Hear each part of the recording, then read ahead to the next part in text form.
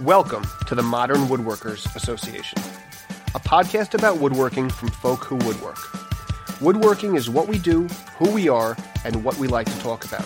So join us as we have a drink, sit around, and talk woodworking. Hello and welcome to our 5 questions with Allie Shore. Allie, thank you for coming on with us. And Let's get right into the questions. Question number 1, how did you get into woodworking? It was a mixture of my grandfather and my own desire to just fix things a lot. As a child, I took a lot of things apart, didn't always get them back together. But I really got into doing that type of stuff. And my grandfather was a woodworker and was in the plywood industry and just kind of made me like it, I guess. I don't know. No specific real turning point, but I would say that. Can I ask, how early did you start? My first woodworking, I was 6, and I cut my thumb up. Yeah, that's when I cut my thumb. And then I stopped for a while. And then I did, some shop classes in high school, and which was hard to get into back when I went to high school.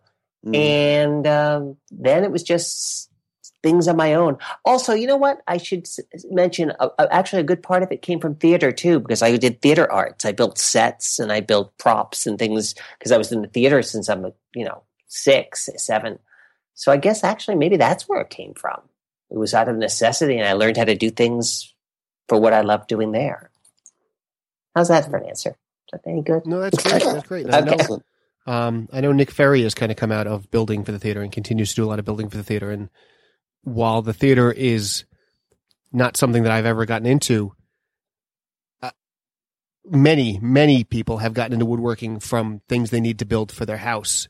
And I would think that theater becomes the same kind of necessity. You're in the theater, you need to build X, Y, or Z for the set. You go and you figure out how to build it. Exactly, yeah. So it's that same kind of, it solves a problem. It fulfills a need by building for the theater, and then you realize you like it, and you keep doing it, because why wouldn't you like it? Exactly. All right. So the next question, what is your favorite tool? And it can be the tool this week or tool of all time. It's up to you. Wow. Tool of today, tool of this hour. It could be that fancy new bandsaw you're buying. Yeah, the one you don't have yet. The one I don't have yet. Wow, my favorite tool. Actually, the tool I enjoy working with a lot, and I don't work with it a lot, but when I need it, it's just the perfect thing that's fun, is I have an old style Yankee push drill. Okay. The kind you used to store that you'd store the bits in the handle? Mm-hmm. Yeah, it's got the helical thing that it's exposed when it's open, that it spins on. Yeah. And you just got to put, because when you're doing small hinges, there's certain times when that is just, nothing's more accurate than you place it right where you want it. One push and you're done. Plus, it's just cool. It is one of those cool drills. It was like the tool that I would play with the most when I was a little kid in my dad's shop. Yeah. I haven't actually held one in my hand probably since I was 8, but I have so many memories of playing with that thing and making holes and just pushing it down when it didn't have a bit in it because it was fun to play with. Exactly. It's a really neat little tool. Yeah. And it's funny because I same thing. I played with it in my dad's shop, and I found one on eBay 2 years ago for $10. And it was only $40 to ship it, so. Yeah, exactly. Really, don't even go there. Okay. But still, no, that's great because it's the kind of tool where you don't need it often, but every time you pull it out, you smile. Yeah, exactly. It's one of the few tools that makes me smile like that. Well, that and my first Lee Nielsen plane, my block plane. Oh, that block plane is nothing like it. That basic Lee Nielsen block plane is it's amazing. It feels great in the hand, and it holds an edge, but that's more of a workhorse. They can make you smile too. Yes. Mm-hmm. All right. Question number 3. Number 3. In your woodworking, who has influenced you the most? Oh, that's a really good question. They get harder as they go on. Who has influenced me the most? There's a very obscure woodworker, a guy named Diame, who has just really made me understand the social nature of woodworking. No, Well- honestly, I would say, actually, it's not so much a person as a group. And that's when I traveled to Japan. Okay.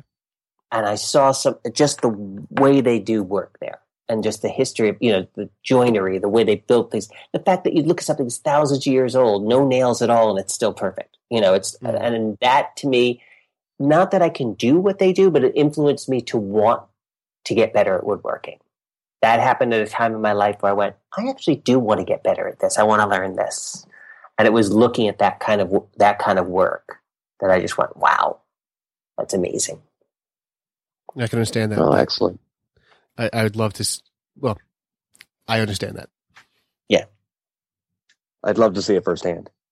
It's amazing, which is why, in fact, when I came back, the first thing I did was built, I think I mentioned to you once before, I did a project. I'll send you a link someday. A Japanese gate. Mm-hmm. Mm-hmm. And there's almost no hardware in it. Everything is through mortises, pinned mortise. I just tried to copy that style. And it was just so much fun to try to do. And you notice I use the word try. Mm-hmm. There's a skill to it for sure. Oh, God. Yeah. And you know what? I'm sorry. No matter how much experience you have, I think to a very large degree, that's all any of us do is try. Right. Mm-hmm. Your expectation should always be higher than your skill, or else why you trying?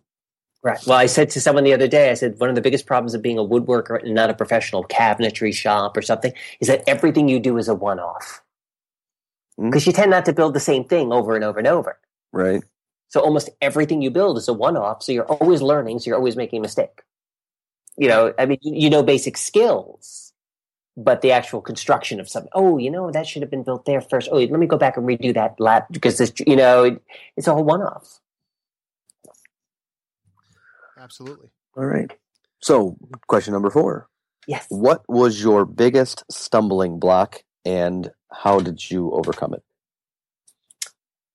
Skill, and I haven't overcome it yet. No, seriously, it's the biggest stumbling block really is learning, is finding somebody to really, I think one of the things we're missing in this country, I wish we had more of, was apprenticeships. The old days where you learn from a master, you could study, and that is the downside, is that I got back into woodworking now that I'm living on Maui. And while there's some amazingly talented woodworkers here, they don't want to teach. They're not teachers. A lot of them joke with me, I'm not old enough to teach yet. So I don't have access to some of the people and classes that I'd like to. So I think that's my biggest stumbling block, is just learning from somebody. And that's why you joked I watch videos, because I just want to see techniques. But again, I find, like you said, with editing, I don't know if I'm watching the real thing or, plus you don't really, woodworking it's like a tool. If you don't put it in your hand, you don't really know. Yep. Exactly. You can get a long way based on watching or reading something, but you don't transition from theory to reality till you put the tool in your hand, obviously. But I think you also don't move from understanding the basics to executing perfection by you practice, and it's hours and hours and hours of the tool in your hand. Right. I'm dating myself, but when my oldest twins were, well, my only twins, but my oldest kids, my twins, when they were born, I took about a 2 to 3 year hiatus from woodworking.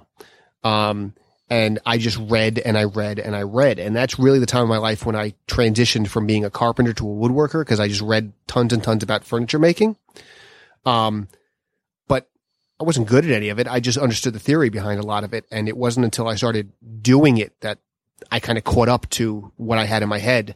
And it sounds like you're describing the same kind of thing where, as much as you watch, until you have the tool in your hand, you don't really know what you're doing. And if you have someone else's hand guiding the tool in your hand, you learn that what you're doing is A, correct, and B, you become so much better at it so much faster. Yeah. that's part of it. So I would say I hope that answers the question, sort of. Absolutely. Well, even if it doesn't, it moves us on to the last question. Okay, last question. What is your favorite color? Blue? No, yellow. No, yellow. Oh, sorry. I just did spam a lot. Sorry. Okay, good. Question 5. How has the internet influenced your work? It lets me share it with other people and learn. That helps, as I've made friends, like the 2 people I'm talking to now. But you've reached out to other woodworkers and it's influenced my work in terms of I've learned what exists out there in terms of tools or techniques. It's influenced my work in terms of I've literally just put projects out there and said, hey, I'm thinking about this. Any ideas? And people have given me feedback. So it kind of goes hand in hand with question 4, which is that was one of the ways I'm trying to fix my problem with 4 is reach out that way, kind of through the internet. It's not quite the same as hands-on tools, but it's influenced me in terms of a source of people, not just images or places, but actual people that I can call and go, hey, have you ever run into this? And unfortunately, everyone has an answer and they're all different, but at least you get some answers. Yeah, no, I'll agree with all that.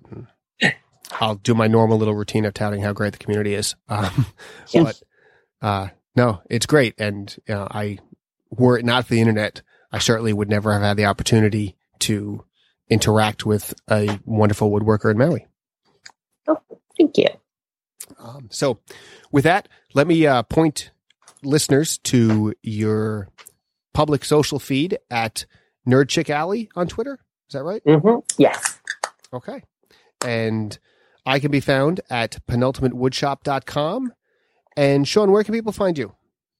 I am at the corner workshop, and mostly that old thing.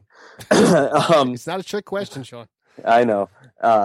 Mostly I'm on Twitter and Instagram at SeanW78. Great. And I am at Diami Plaki on Twitter.